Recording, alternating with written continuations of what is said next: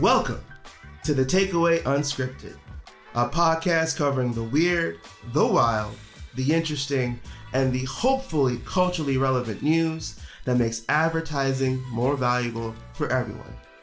It's episode 7. There's nothing significant about the number 7. It's just what episode we're on.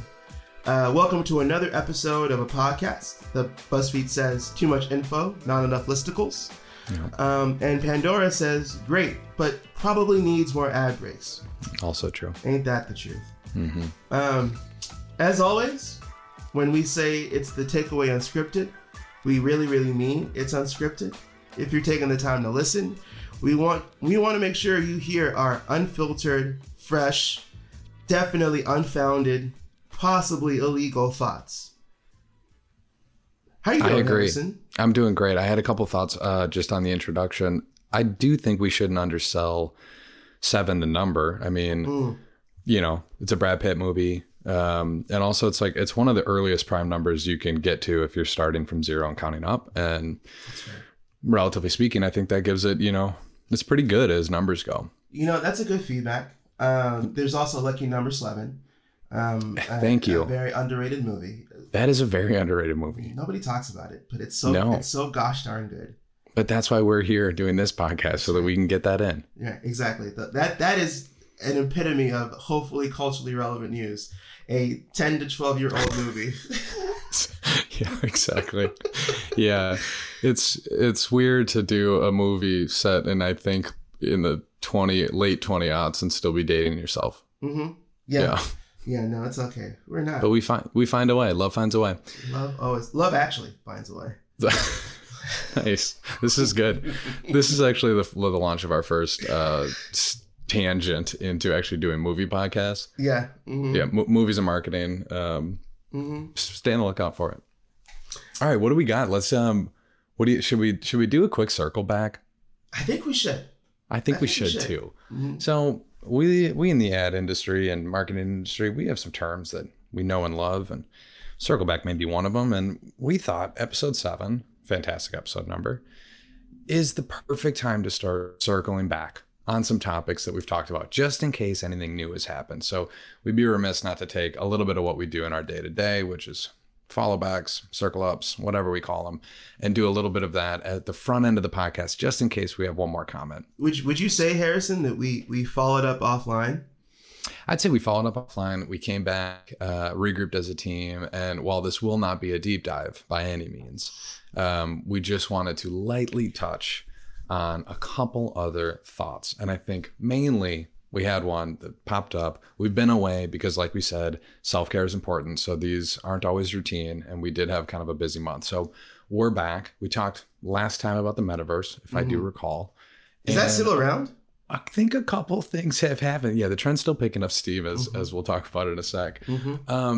One thing that kind of happened since we last spoke about it is we were briefly touched upon the metaverse and about how the idea of like virtual capital, crypto doing. What would you say? I would say that, crypto has had a very interesting couple of weeks, especially with what's the word they use? A market crash, I believe. That's a good word. Yeah. Yeah. That's accurate. I think over $400 billion in value was wiped out in terms of crypto market capitalization in the last couple of weeks alone. They're calling it the crypto winter. Yeah, the long winter, to keep going with our movie and TV show references. Winter is coming along with bankruptcy. And I think it just goes to show how hard it can be to invest in something as inherently volatile as crypto is. And I know a lot of brands have been doing it from different perspectives, whether it's investing in crypto from a brand perspective or actually doing things like accepting crypto payments and things like that. Like, it feels like this is not to say that it won't bounce back yet, because it probably will bounce back because crypto is that volatile. But it is a little bit of a warning for brands that inherently hitching your wagon to a sense, a currency, a technology as volatile as crypto is probably a bit more of a warning sign than you may think. Yeah, I think it's just a reminder that the value of crypto is still largely tied to the value of the dollar. And when that is going down, crypto will go down. And I think in some ways we were hoping it would be sort of the savior and remove itself from the complexities and the corruption of like the monetization and sort of the other traditional forms that we have. But this was a very clear example that the end game of crypto, at least in the current form, is still to get out of crypto and get into cash. And when cash isn't doing well, crypto isn't doing well either. So thought that was tough. Prayers to all brands and all people that thoughts and prayers. Yep, that had watched that happen. And also I think is just a reminder, because when you do get into these spaces, we've explored some of this stuff for brands, and you need to open up an e-wallet. You need to have crypto, even if you're just like selling NFTs, you need to have money in that to pay for those transactions and do some of that stuff. So there is a little bit of this stuff that I feel bad for anybody that was trying to get into that space at the time where maybe their wallet turned into something far more appealing. Hey, things bounce back eventually. Things bounce back. And then speaking of, there was 2 new things at the end of the Metaverse podcast. We did a little hot or nah, which we like to do from time to time. There was a couple new ones that actually dropped earlier this week, and I think maybe as long as a week ago. Let's do another quick hot or not, shall we? For sure. Let's do it. Just real quick, circle back on a hot or not. Mm-hmm. 1, Domino's plays with the Metaverse, creating Mind Ordering. It's a partnership with Strange Things. They've created an app that actually lets consumers order pizza that they know that they want without doing anything other than the Power Minds. I'm guessing there's maybe something else happening there, but generally, what do you think about partnership? What do you think about the chance that do something, some pretty relevant IP? Would you not? Or would you say nah?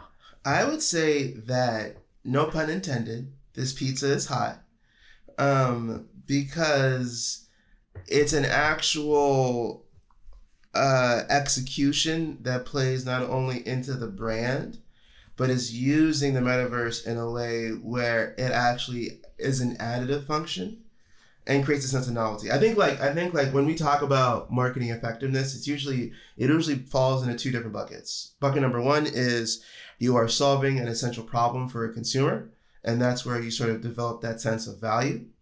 Problem number 2 is you develop a sense of unique novelty that the consumers can't find anywhere else. And it feels like with this metaverse play, Domino's has invested a lot more into the second, because candidly, nothing really wrong with the way we order pizza now, so you're not really solving a problem there. In fact, I'd probably say just going on the app is easier. But the sense of novelty by feeling like you're 11, no, not like the age 11, but like the character 11 from Stranger Things, right. Which is an inherent difference to make. And you can order things with your mind. It's like, oh my gosh, now I feel more emotionally attached to the IP. I feel more emotionally attached to my pepperoni and green pepper pizza. And I feel more emotionally attached to the Domino's brand overall, because this is just kind of cool. And now I'm going to go watch Netflix and probably order Domino's at the same time. True harmony. Yeah, I'm with you there. It felt fun. It also felt like true to Domino's. Like they've kind of been doing this like playfulness and innovation and just trying to be much more than like a pizza company that can get you pizzas to your door. The one that is most, even just like them replacing or filling potholes in your area and putting their logo on that is like, it's just like that type of stuff where I'm like, full permission. You've created a brand that when you see this type of stuff, you're sort of like Domino's has full permission from culture to like kind of do this type of thing. And then when you see it, you're like, yeah, of course they did. Mm-hmm. Yeah. I'll say, so I think we're both hot on that one. For the next one, let's talk about potentially the first car launch in the metaverse. Yeah. Hyundai is launching a program they're calling Welcome to the Crediverse. And I think that pun was very intended. Yeah. And it's basically the unveiling of Hyundai's new Creta SUV in the Crediverse. On June 9th, Hyundai will launch the new Creta in Decentraland, a unique experience in the new Creta stand in the museum district of Decentraland, which I've never been to personally, so I hope to go one day. You'll be able to see Hyundai's brand new SUV as never before, enjoy live music, snag some free wearables, and experience many other things. Love the vagueness there. It's beautiful. Yeah. How do you feel, Harrison? Hot or not? I think I'm leaning pretty nah on this one. And also, yeah, like it makes sense as a circle back thing. When we did kick the tires on 2022 trends, and I think we talked about, there was an NFT thing that I remember talking about where I was like, I think a lot of brands are going to take the thing that works in the real world and just port that over and be like, this will work here too. And this seems like a great chance to say, look, here it is. Here's Hyundai doing a launch event for a thing that I hope that they had that name before the metaverse. And I don't know, like, I don't know if people are going to want to go check out a car, but maybe, I don't know if it's going to be a Hyundai SUV. Like maybe if it was, you know, the brand new sexier version of something. I don't know. See, if like the family midsize is like the one that's really going to hook them. But there's something you're missing, Harrison. What would make this experience magical is that you went to the Decentraland to see the Creta. I'm gonna go with Cretaverse because I think the pun makes it Creta. Yes. Yep. And not only do you see the car, but you also have a dealer that stalks you while you are trying to look at the car, and they won't let you leave without making a deal today. See, that is an experience that is full of novelty and creates a problem that it can also solve for you. And that feels like marketing harmony. I appreciate that. Also, to circle back to the metaverse one more time, when we talked about like the decentralization of these experiences, if I could take this Creta and go do a little test drive in GTA, now we're talking. Like now I'm getting a sense of traction. You know, I can really feel out the brakes or not for a variety of purposes. So now we're actually, that could get hot. But yeah, I think I'm probably not going to go to this launch event. You've just described the dream of every child in GTA, which is to drive an SUV. Their mom's car. SUV down the street. I would love to drive a Dodge Caravan down the streets of GTA. It'd be wonderful. Yes. As somebody whose first car was his mother's minivan, I can attest that there's no cooler feeling. Shout out to the 91 Nissan Altima. Oh, Hope to see you soon again in the virtual world. Maybe in the metaverse. Maybe. All right, well, I think that's plenty of circle back for today. Do you agree? Yeah. I think let's move on to our main topic of the day, a topic we have lovingly called Millennials, How Millennials Killed Long-Term Brand Building. Obviously, a wonderful title, completely accurate, completely non-fictional. But we feel like it's right for today. Agreed. You know, the stock market has done some weird but interesting things lately to brands that have kind of been pillars of advertising. From Elon Musk, maybe, not maybe, buying Twitter, to Netflix having a mid-brand crisis due to losing what is honestly a small amount of subscribers for the first time in its life. There is something to be said about the effect of the stock market on brands and how it affects their long-term plans. Now, due to Elon having enough money to play will they, won't they with Twitter stock, we're going to focus more on Netflix and its own particular set of issues and how it feels relevant of larger conversation than advertising. In other words, it's time to blame millennials and the stock market for long-term problems. Yep. So I'll get right into it. Just talking about Netflix, Harrison. You know, yep. Netflix, after losing 100K-ish subscribers for the first time in their entire history of skyrocketing growth, has honestly dominated the news headlines. It's actually crazy how much media has reported on the number that's been lost and every subsequent decision that's come out of it. Publications are filled with tasty gossip and rumor on Netflix's decisions and scrambles to make up for this operating loss. Yep. From new limits on family plans and sharing, which to all reports hasn't gone well because, again, the media is reporting on every single thing, content cuts, cancellations, and even trying to think about an exploration of live streaming and more, which has normally been dominated by Twitch and to a lesser extent, YouTube Live. So my first question about this really important and monumental topic, Harrison, is what's your favorite Netflix show and why is it too hot to handle? Yep. Yeah, it's not too hot to handle. It's Drive to Survive. But that's just currently. Oh, so we're relying on podcasts now. Okay, that's fair. Yep. Yeah, no, it's not too hot to handle. I'm not going to let you box me into that corner.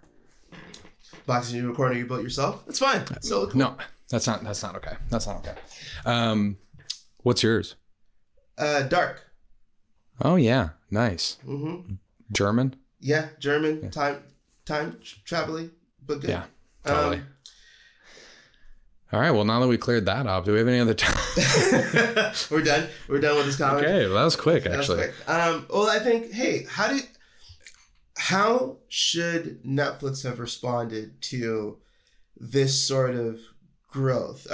Is what they're doing too much too soon? Are they starting to lose sight of what long-term growth is? What are your thoughts on that? All right. So I would like to postulate that when earlier we talked about the market's effect on what brands do. And I would argue that it's actually that there's a theory out there that brands affect what the market does. That basically marketers and advertising, we work in narratives on behalf of the brand, right? Narratives are what we all get paid to do. PR, publicists, agents, ad agencies, creative shops, consultancies, marketing teams on the brand side, whatever. We all just try to control the brand's narrative to benefit the business and to benefit consumers. That's basically what we all do, right? Mm-hmm.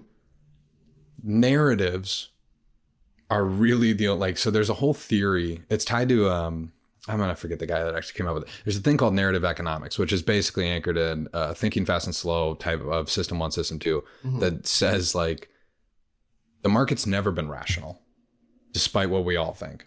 That stories about what a brand is worth or how good a business is doing make people either invest or drop out. And I think it's really interesting because I feel like there's this new narrative of the market used to be rational and now it's emotional. You heard, Buffett at the Berkshire Hathaway, his latest annual meeting, I think this past year, talked about it as now it's gambling. And those terrible people over at Robinhood are letting people jump onto this platform and gamble their money away. And here's what's happening. I think the argument is it's actually always been that. There's just smarter people that know which narratives to pay attention to, but ultimately narratives are what drive the market up or down. So that I think is the interesting thing is Netflix had this boom where they could do no wrong. Mm-hmm. And the narrative to your point was, God, everything they do is gold. Their marketing examples are just chef's kiss.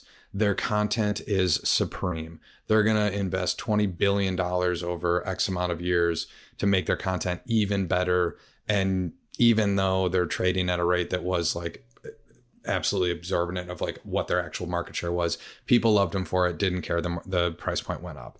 So some of this, I think, was just once you see actually, okay, growth is literally halting. They've lost 100K. Then something as simple as that can change the narrative. But there's a lot of examples where those type of things don't have any effect. Mm-hmm. So my general thought is, to your point, I do think it's probably a lot of conjecture and a lot of running around for nothing. I'm guessing if they waited this out, like most things, they would see sort of a rebound. But they were also, I think some of it is just a right side of the market because they were trading so beyond where they should have been at that one little thing does tend to bring these tech companies back down to earth. So that's generally my kind of thought. I'm curious your take as well. I think I don't disagree with anything you're saying. I think what's interesting on top of that is, truly Netflix has started to embody the modern debate between short-termism and long-termism in terms of brand narrative building. I think that you are right in that most brands bounce back from temporary dips, but I think there's an interesting thing happening here where actually the market has always been emotional, but the information about the market has never been as transparent as it is now. You see when sort of investor reports happen and Netflix is talking to their investors, I think for any brand, not even just Netflix, you can actually see industries, whether it's gaming, for example, more often than not, gaming websites will now pay such deep attention to investor meetings in terms of what games are coming out, what the services are going to focus on, et cetera, that it actually can have this weird impact on the stock just from that alone. Yep. But what isn't talked about is how deep that impact is. More often than not, the stock market is like a ripple in the ocean, especially if you have a brand that has sort of a solid offering and a solid foundation and a solid consumer base, which Netflix does. It's more like a ripple in the ocean, but it feels like this ripple turned from a ripple into sort of a showcase of the old allegory of the emperor's new clothes. And finally, everybody's seeing Netflix come down, they're crashing. But it's also so wild to see this narrative, because I do remember when I was starting out, or when I was younger in strategy at least, Netflix was truly the one that we always had to reference in case study decks for who's doing brand building right. You know, like there's always the Nikes, there are the Apples. Yes, there is like a core group of brands that every marketer, regardless of what industry you're in, almost to the detriment of what industry you're in, that will reference these brands. And for Netflix, was one of them. You know, for some of the earlier prestige shows like Narcos, one of my favorite examples for what they did when they were marketing it was, you know, Narcos is a show about, you know, drug running, and they actually partnered to do more than a couple's deep investigative reports on drug running in Colombia or other places where Narcos takes place. And it was like, yes, we're going to give you information, but we're also going to kind of pioneer this type of advertorial, informative, but entertaining thing that provides a world and a context around the show, so that you're not just investing in the show for this season, you're investing in the show for the universe. Its own type of sort of long-term brand building from a show perspective. Now, when you even bring in the things they did from a brand perspective, like, you know, let's talk about Netflix and Chill, which is old news by now. But when that came out, they embraced it and actually did marketing things around Netflix and Chill. Things don't necessarily say we're directly converting you to watch our show, but it was more things that built brand love around Netflix as a whole. And I think right now, the true debate for Netflix is how long-term can you look and how much can you weather the storm? Because I think that is what truly defines a narrative, candidly, is not even how good or how great the narrative is yourself, but how long you can stick with it. Yeah. I mean, I agree. Like the one that comes to me recently is before I saw Drive to Survive, I saw one of the drivers doing a thing with GQ where he was basically reviewing old F1 and or just kind of drivey movies to be like, how accurate is that? I was like, this is kind of interesting. And he was, you know, doing Driven with, I'm going to forget the names of the celebrities, so I'll just move on. But it was the perfect, to your point on the Narcos thing, it was the perfect idea of like, in order to get people to like the show, there might need to be a pre-ramp into sort of the culture itself of F1 and just kind of drive culture that we may want to precede. And I thought that it was so kind of accurate of like a marketer's like really digesting how they're going to bet on a show, but then do it in a way where you're not like beat over the head with just, you know, date time, like tune in on Tuesday for new episodes of Drive to Survive, which is obviously not the Netflix model anyways. But I used to work in entertainment where that was a big thing. And it was all Tuesdays at 9 that you have to watch this thing. And it was all like lead to us rather than actually just get excitement around culture. So I do think even when they're like, they do really great examples where even when they're betting on the show, they've got some kind of long-term forethought or just kind of, I guess, sort of one step removed from actually show promotion to be about like promoting the culture of the show or the context of the show more generally to get people interested in that, which I think is always really smart. And I appreciate when they do that.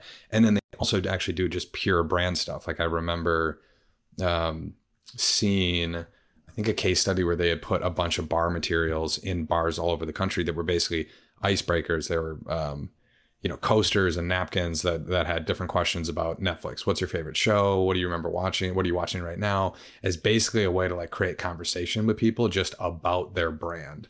So they've done really great things. Like to me, I see this, it's not a fall so much as it is just a recalibration of, we had put them on such a pedestal as marketers, as a brand. And I mean, they were trading at too high of a share for what their actual capital and profit was, right? Like there had to be a comeback down to earth from them. So I still think that they're a brand to believe in.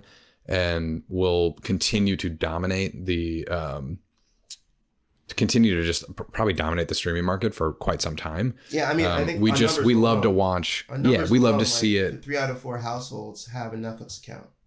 Yes, exactly. Alone. Yes, even when multiple people are probably sharing passwords. I don't know what you're talking about. You would never. I would never say that. You know what? Actually, let's talk about that, because that brings up an interesting part around. It's actually another subsegment of this long-term brand building question, because one could argue, and Netflix is trying to limit sharing and among households, etc., is that their long-held practice of not caring whether or not you shared passwords actually did more to build the Netflix brand than any individual marketing campaign. Yes. And I think we've talked about this before, where like, even for the metaverse, like the secret to the metaverse more often than not is the ease of access to an experience. That is why like Fortnite continues to be the number one example of why the metaverse could be a thing, is because it's free to play. It's available on every system. Anything can play it. Anyone can play it with the full features that are available to them. So it becomes a world where the only limiter to your interaction is the depth of your interaction and how deep you want to go. And I think to a certain point, Netflix kind of benefited from what I'm calling like the password sharing economy. Like, because there's so many streaming services, there is sort of like an underground economy among all streaming services of where like, I'll pay for Netflix, you'll pay for HBO Max, you'll pay for Apple Plus, you'll pay for Hulu, we'll share passwords. But ultimately, we're all watching content, all talking about the same things and all doing the same things.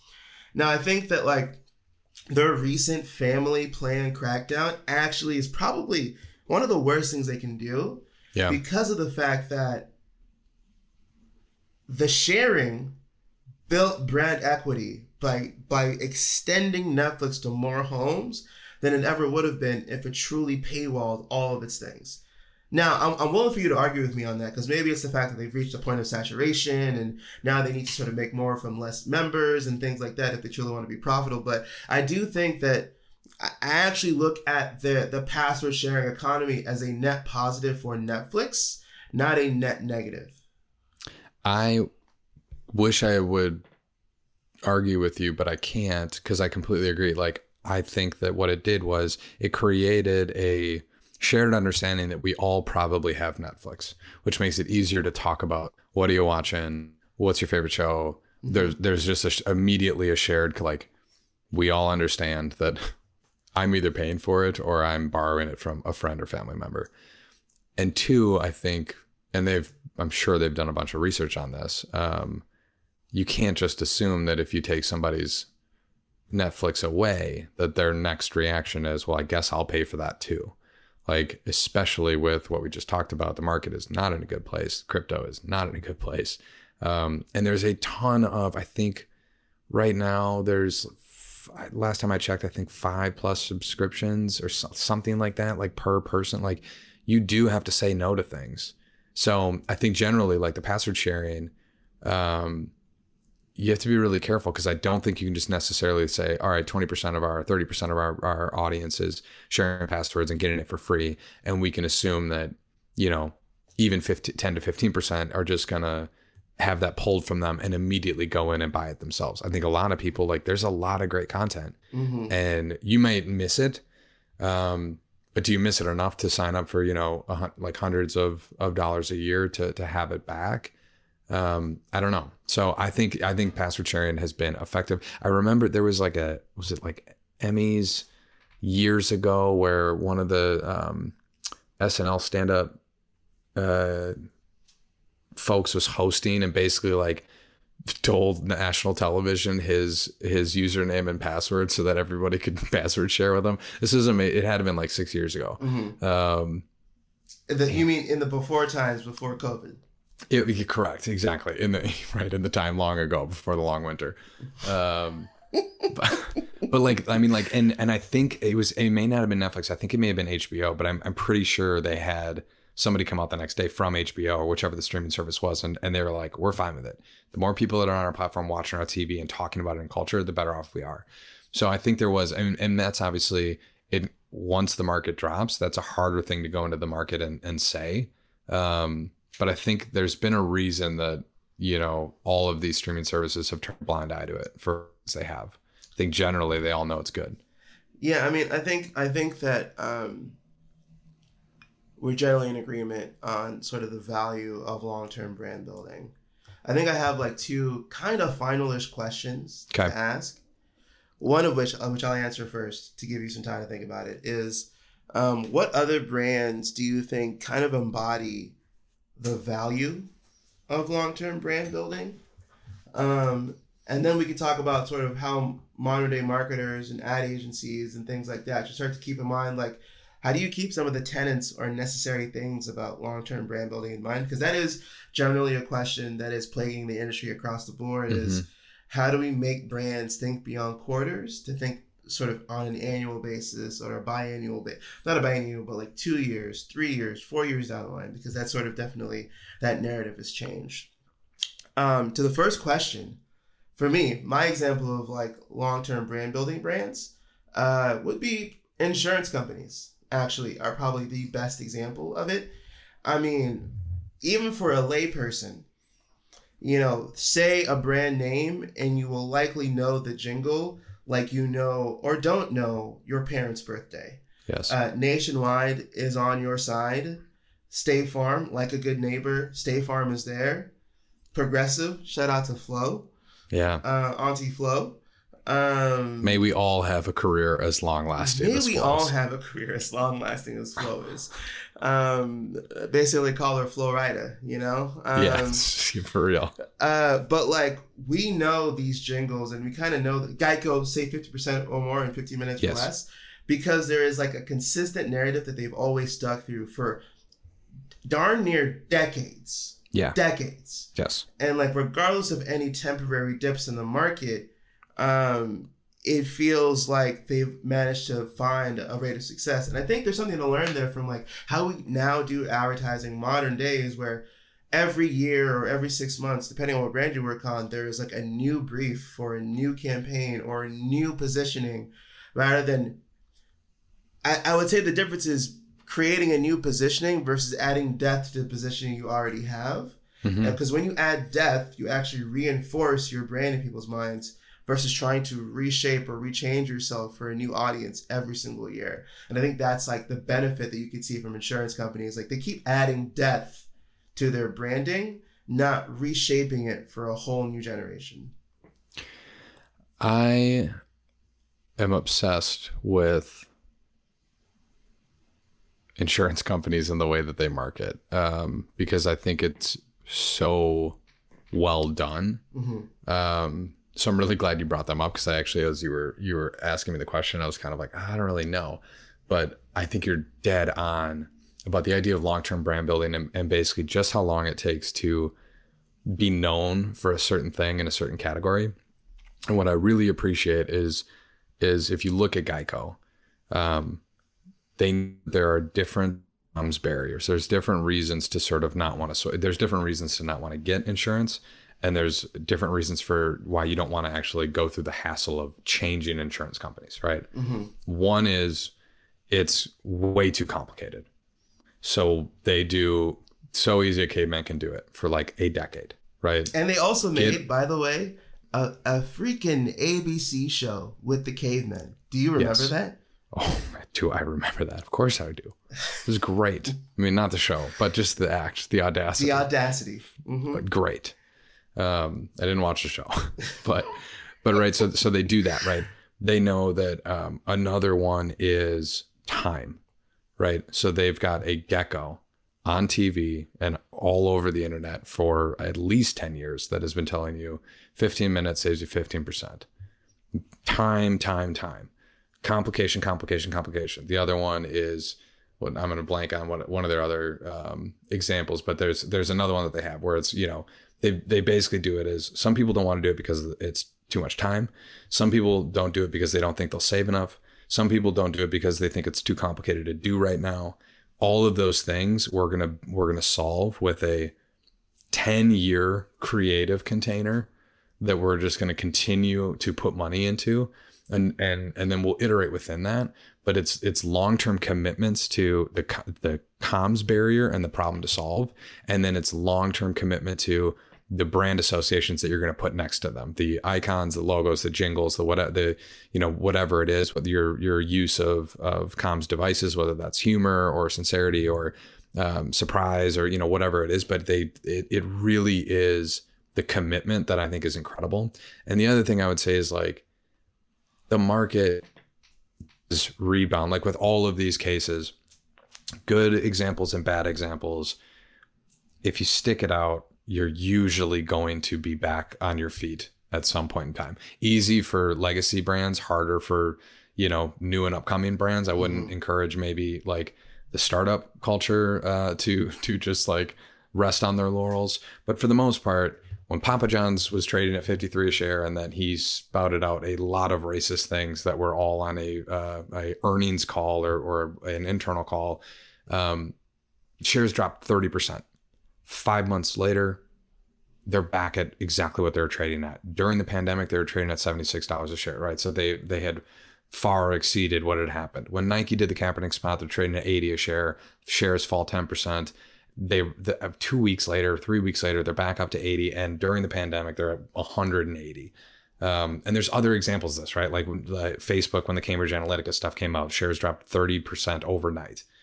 And then they rebounded, and then they dropped again just a couple of weeks ago. But like, I think the theory is, in my perspective, is that we can focus on narratives for your brand, and narratives will move the needle up and down. And bad narratives suck because they're shown in the market, they're shown quickly, because we're all emotional, and even the ones that pretend they're not still trade based on what they find to be the most compelling narratives. But eventually, if you can kind of control that narrative and make it better, and do the things that you need to do to prove it to consumers that they'll actually pick that narrative up and prefer it and prioritize it over others, you're going to be fine.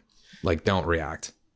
Yeah, I mean, it almost feels like the advice for marketers and advertisers, and I'm going to use a word that you used because I really liked it, is that advertisers need to commit to the audacity of a consistent narrative, not the audacity of reinvention. Yes. Because there's a campaign that has been in my head for darn near 3 decades now that I'll never forget. And it's not because it's a good one. It's because they were so gosh darn consistent and relentless in how they marketed that I can't get it out of my head. You know what that campaign is? I can't wait. Head on, apply directly to the forehead. That campaign is stuck in my head. I don't even know where you buy Head On nowadays. But for years and years and years and years, they've dominated late night infomercials with Head On, applied directly to the forehead. And like, yes, that is a crass version of what I'm talking about. But I also think that like, there are certain things in this industry that we have created boogeymen out of. Yeah. We've created boogeymen out of the idea of creative wear out. We've created boogeymen out of the idea of campaign wear out, where actually the reality is, because of ad blindness, because of all the opportunities it takes for someone to avoid your ad, people probably aren't seeing your ad as often as you think they are. They're not exposed to your platform as often as you think they are. I mean, we're marketing people, so we always see the ads because we're trained to, because we're trying to see who's doing what's going where, what's the new thing out there. But it feels like the idea of creative and campaign wear out has so permeated our industry that the audacity of staying the course creates such red flags that it's almost hard to ignore. But we've run this for a quarter. Why we need new creative? Do you? Do you need new creative for the person that maybe watches streaming TV, maybe sees a banner ad on the internet, but then doesn't look at it? Because candidly, who's looking at the side rail or the 320 by 250, the most standard mobile unit out there? I think, or 300 by 250, I should say. Sorry for my misinterpretation. Of course. No, it's okay. You're a strategist. You don't need to appreciate that. Thank have you. Those dimensions fully hammered out in your brain. Thank you. It's good. Working through my trauma. But I think like it really comes down to that. On a smaller level for advertisers, the boogeyman of creative wear out and campaign wear out has made it so we are being briefed on a quarter by quarter basis or a half a year basis versus how do we add depth to every positioning and platform that we're in, because it feels like consumers appreciate depth. even if the initial launch may be a little bit wrong, adding depth, adding context, adding understanding can turn a bad launch into a good launch. Adding that content around it, adding that supporting narratives, adding that committed narrative that isn't just, hey, in 1 week we believed in sustainability, but this week actually we believe in, I don't know, something else. Like, sorry, finish your point, but to your point, like, which is exactly what we were talking about of sort of service month jumping, where we just try to like latch onto the new thing, the new brief, and the new, what is our identity and our mission, and then we'll switch gears. Like to that point, exactly, Pride Month has started, and the thing that's floated my feeds more than anything else, outside of various brands turning their logos a rainbow color down to the Marines showcasing a helmet with all of their bullets different rainbow colors. Did you see the Waystar Royco logo lock up with the pride flag in the back? That's a nice touch. I did not, but I am going to look at that immediately after this podcast. It's very good. But the most common response I saw in the social feeds was an almost violent revolution against the pride washing, because so many of these brands have been so inconsistent with how they approach the LGBTQIA plus audience that, again, this is about creating a committed narrative, because truthfully, when you plan on short-term quarters, it blinds you to the long-term effect of your choices, your decisions, the things that you want to do. But when you commit to a long-term narrative, you can start to see some of what's going to happen. And honestly, for a stock market that is, as you said, so committed to the narrative, I really wonder how the story would have gone for Netflix if they had said, hey, look, we lost 100K subscribers. We know there's a lot more competition out in the world, but the reality is what we're doing is working. Yeah. And we're going to keep doing this. In fact, we're going to keep investing in phenomenal, fantastic content. We're going to keep investing in widening the aperture for international content, because 5 out of the 10 most talked about shows last year were Netflix shows, from Squid Game to the reality shows like Too Hot to Handle, which I know is your favorite show, but we'll move on. And others. It feels like that confidence in staying the course could have actually been the solution to Netflix's problems, versus figuring out all of these short-term impacts to change their course and change their inspiration. I totally agree. And just a couple comments on what you said. I think it is knowing the difference between when to iterate and when to invent. And I think a lot of the briefs that can come in can have let's start from scratch, or not just that's actually too flippant. It is powered by learnings. It is powered by what we know and don't know. But I do think, to your point, sometimes iteration is all you need. And commitment, when we commit to a long-term narrative, there's a lot of different ways to do that. And it's not just up to your advertising agency to sort of pick that. Tesla, for better or for worse, has committed to a long-term narrative that is Elon. Marketing will never do anything in that space that will be more of a driving narrative and culture than whatever Elon tweets. Period. That's the narrative. You live it, good or bad. You live and die by it. So now you know that, right? And if you're a marketer working on Tesla, try to iterate and try to do what you can, but you're tinkering with knobs that don't actually affect the mass narrative. Now you can still, within that, there's still a host of things to do to make Tesla more effective. There's still a ton of things you can do to drive consideration and actually get product trial and get brand recommendations and buzz and favorite. You can still do all of those things, and those aren't easy to achieve. But you're not gonna, when we talk macro culture narratives around brands, you need to understand that it's definitely not going to come from your one ad, or rarely does it. The Kaepernick thing is a huge exception to that rule, but also, like we sort of talked about, in the overall scheme of Nike, it's a blip in the radar. If you look back at 2-3 years ago when that thing dropped, you can't find their stock price. So marketing is rarely going to be the single driving narrative, but it can help control it, contain it, and maximize it if you know what you're dealing with. And also it's bigger than you. A lot of times, especially with market movements, it's a narrative about the category itself, not just the brand. That helps. A couple years ago, when there was a ton of ad tech companies that were IPOing as the California Privacy Act was being signed into law, and as cookieless future was on the rise. Like none of that. There was a lot of actual negative context if you looked at that. And yet the entire category was IPOing at crazy rates because people just thought that like a personalized digital ad product was still going to find a way. And so like PubMatic and all these other ones did very, very well. So I think it's recognized that recognize like what is the macro cultural narrative of your brand and who's driving it? Is it the owner?